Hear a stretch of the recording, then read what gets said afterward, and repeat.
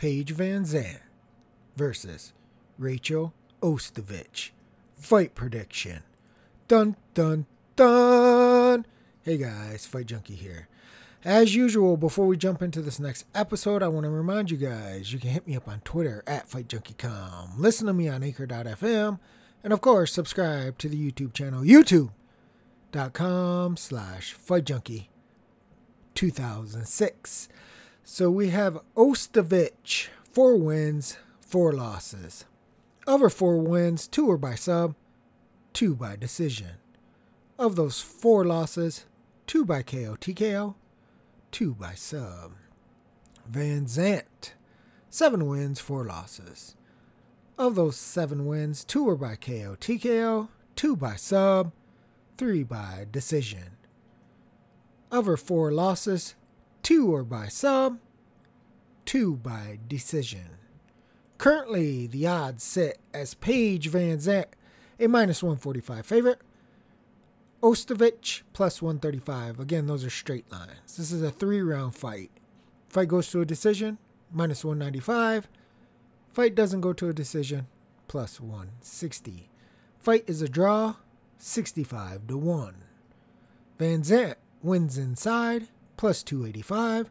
Ostovich wins inside, +520. VanZant wins by decision, +170. Ostovich wins by decision, +220. So obviously the books think this is going to the cards, but when you look at the line, the books open it far higher than what it is. They opened it at -350. It's been bet down to -195.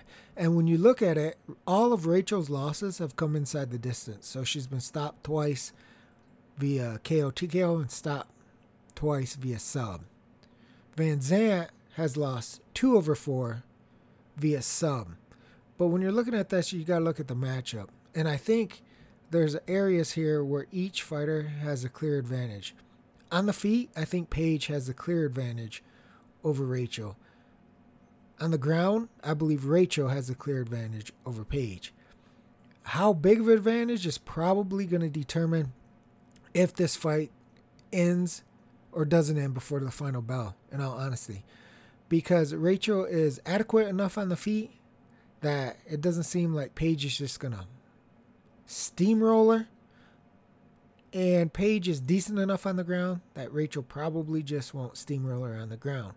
But over the course of 3 rounds, if one of these fighters can implement their game plan better, so if Rachel can keep it on the ground more often than standing, or Paige keep it on the feet more often than being on the ground, then that's where the accumulation and that little bit of a skill gap could show its head, and that's where you could get a big advantage for somebody, even though it may be an actual slight skill advantage.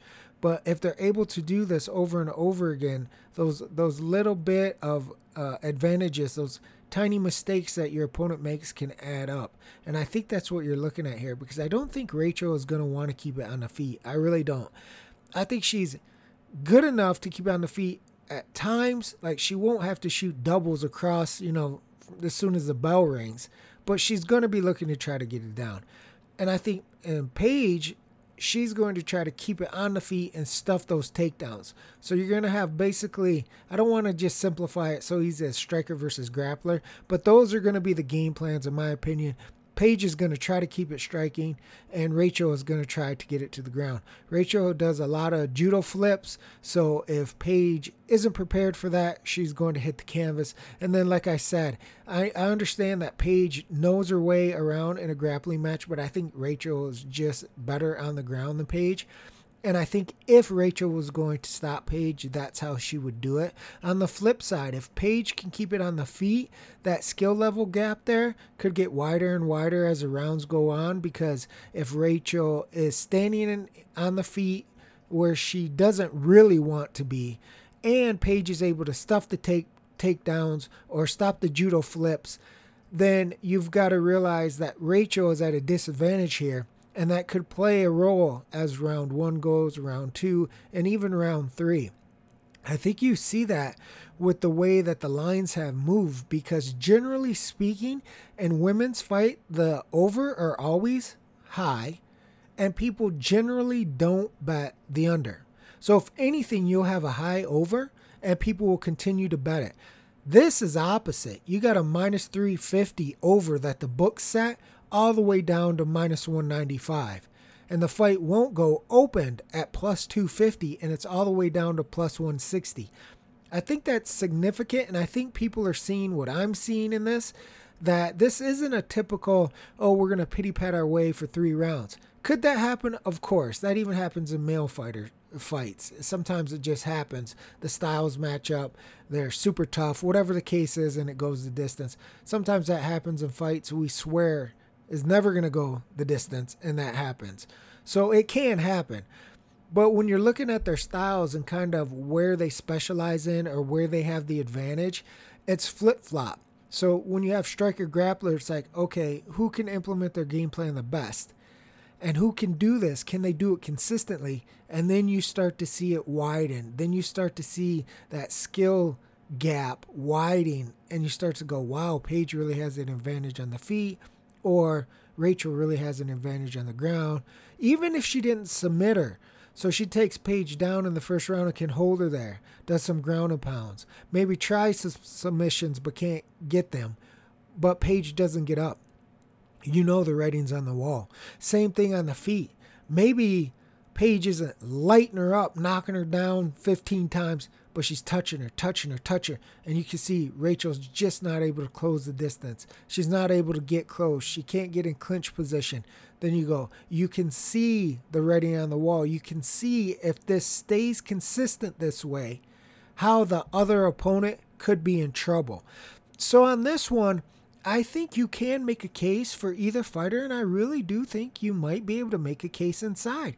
I generally don't like doing that, honestly, if we're talking about women's fights most of the time, unless you're talking like Cyborg and Nunez and when Ronda was fighting. There's certain fighters, but when you look at these two fighters, you don't really think of, just power hitters or, Damian Maia style grappling, but when they match up with one another, I believe the gap on either side is big enough that it could be just the advantage that fighter needs to finish a fight. Who would I favor in an outright? Well, I kind of favor Paige, but she has to keep it on the feet. Again, that's why I'm not comfortable just saying Paige is going to be able to keep it on the feet for the entire fight and either win a decision, take her straight, or anything like that, because I think she has that disadvantage on the feet and on the ground, And sometimes it only takes one takedown. Depending on the way you go down, what position you land up in, sometimes one takedown is all that person needs to get in a position to finish the fight. Same thing you could say on the feet. It only takes one punch. I don't believe Paige is going to one punch her. I think if Paige wins inside the distance on the feet, it's probably going to come from an accumulation. I think you could probably make a case that Rachel probably has a better opportunity to finish Paige on the ground. I would say easier than what Paige does because, again, you don't need much of a mistake on the ground to finish somebody. If you're not a big hitter on the feet, you kind of have to wear them down, bust them up, make it more of a mismatch where you can see the accumulation effect start to come in. And then the fighter starts wearing down, fatigue sets in, and then you usually can get a stoppage that way. But overall, if anyone wanted to say, I think this fight goes under, I certainly wouldn't argue that. That's kind of what I'm feeling here. The issue is the odds. At plus 250, we're not going to argue about it. At plus 250, I'm going to say, you know what? I like a little sprinkle on this. I might throw, a little throwaway bet on the fight doesn't go to a decision. If you didn't get in on that line and you're only getting plus 160, the water's a little muddier there because, again, in most women's fight, they do go to a decision, excluding the ones we talked about, the heavy hitters. And so you're not getting a awesome return by taking the under, but it is still plus money. It's not what you're used to, when you're betting women's MMA, but it still is plus money. If you like a certain fighter, then you would have to look at Rachel wins inside if you think she could submit her at plus 520. I see they have Van Zandt wins by decision at plus 170. Again, because she's not the biggest hitter on the feet, they're assuming that Rachel has adequate enough striking and defense that even if Paige is able to win, she'll probably win on points. You can make a case for that. It's very hard to argue against that when you're looking at Paige's record. Again, I believe she has 2 stoppages on the feet. It's just you've got to look at the style matchup and see if you believe that Paige has a significant enough advantage on the feet that you think that accumulation type of stoppage could come into play. The same thing with Rachel. You could say, well, Paige has been subbed twice. Well, can Rachel get her down? Can she sub her? I personally think she can. I don't think it's a case where Paige goes down and she's necessarily a fish out of water. But again, if you're that much better, a little bit of area, one mistake, that's all she wrote. So in my opinion, I think there's an opportunity this fight goes under. I think that was certainly probably a play at plus 250. Definitely wouldn't question it. That's what I like. 160, like I said, you got a choice to be made there unless you have a clear favor. If you believe Paige is 100% going to win the fight and keep it on the feet, and that she possibly could outclass her or she possibly could win a decision, then you'd obviously just take Paige straight. It's only minus 145. It's nothing crazy. She actually opened at minus 210, so you can see the money was coming in on Rachel. And the same thing with Rachel. If you're certain the underdog is going to be able to get her down, and maybe not sub her, but control her, then you're going to take the straight because you're still getting plus money. It hasn't dropped that much. It was plus 160-ish when it opened. It's plus 135-ish, somewhere around there right now, depending on your book. So you're still getting value there if you believe that you've got it picked, that the underdog is going to do it. I think it's going to be competitive. Honestly, I think there's going to be a lot of competitive action, and I really do believe it could come down to who implements their game plan better and consistently. This is where, if you're backing Paige straight or decision, whatever you've got, you need her to be very, very consistent, because again, she's not a one-punch hitter, and it would surprise me if she just flattened Rachel. Even though I give her advantage on the feet, it would surprise me if she just flattened her. Accumulation stoppage, yes. Mike Tyson, boom, no, I don't see that. So you need her to be consistent, minute after minute, round after round, to wear Rachel down. On the flip side, if you're backing Rachel, I don't believe she needs to be as consistent. Of course, bettors always want the fighter they pick to be consistent, implement their game plan, and get the win. But I think because of grappling and how anybody who's ever grappled or watched grappling or whatever the case is should understand what I'm talking about when I say you make one mistake and you're tapping. One mistake and that's it. And like I said, Rachel's very good with her judo and getting takedowns.